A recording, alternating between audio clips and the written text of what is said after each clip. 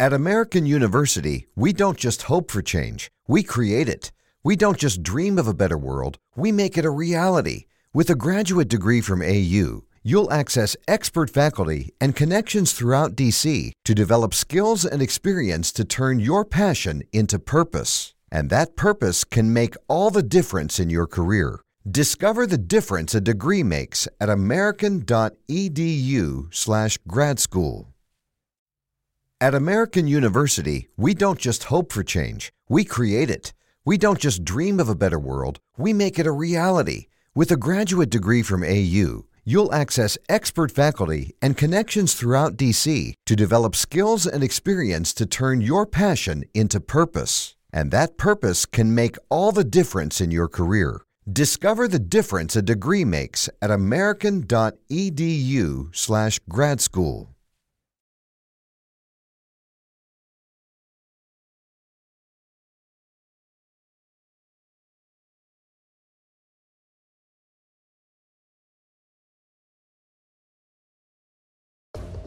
Welcome back to Forbidden Knowledge News. Today is Thursday, December 5th, 2019. Volcanic unrest continues at the White Island volcano in New Zealand, with substantial gas, steam, and mud bursts up to 60 meters high from the vent located at the back of the crater lake. The activity has been elevated since September and continues to increase. The volcanic alert level remains at 2, and the aviation color code remains at yellow.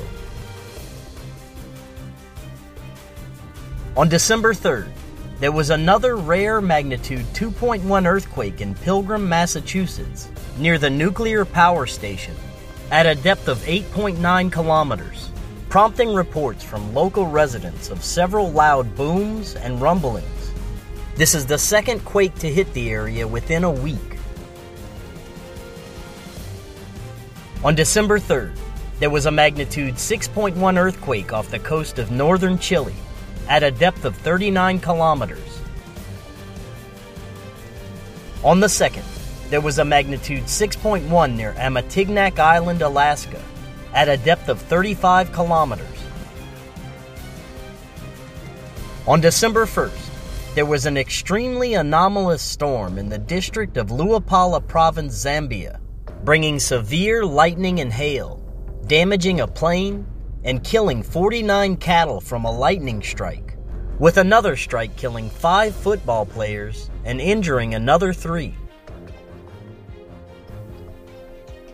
So far, more than 16,000 people have been displaced, 2 people have died, and dozens have been injured by severe flooding in Malaysia's eastern states, which has been facing torrential rain since the beginning of monsoon season in late October.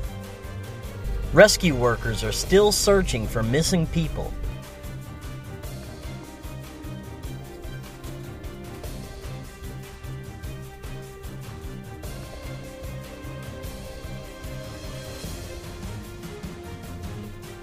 Thank you all for watching. Don't forget to subscribe and like our Facebook page.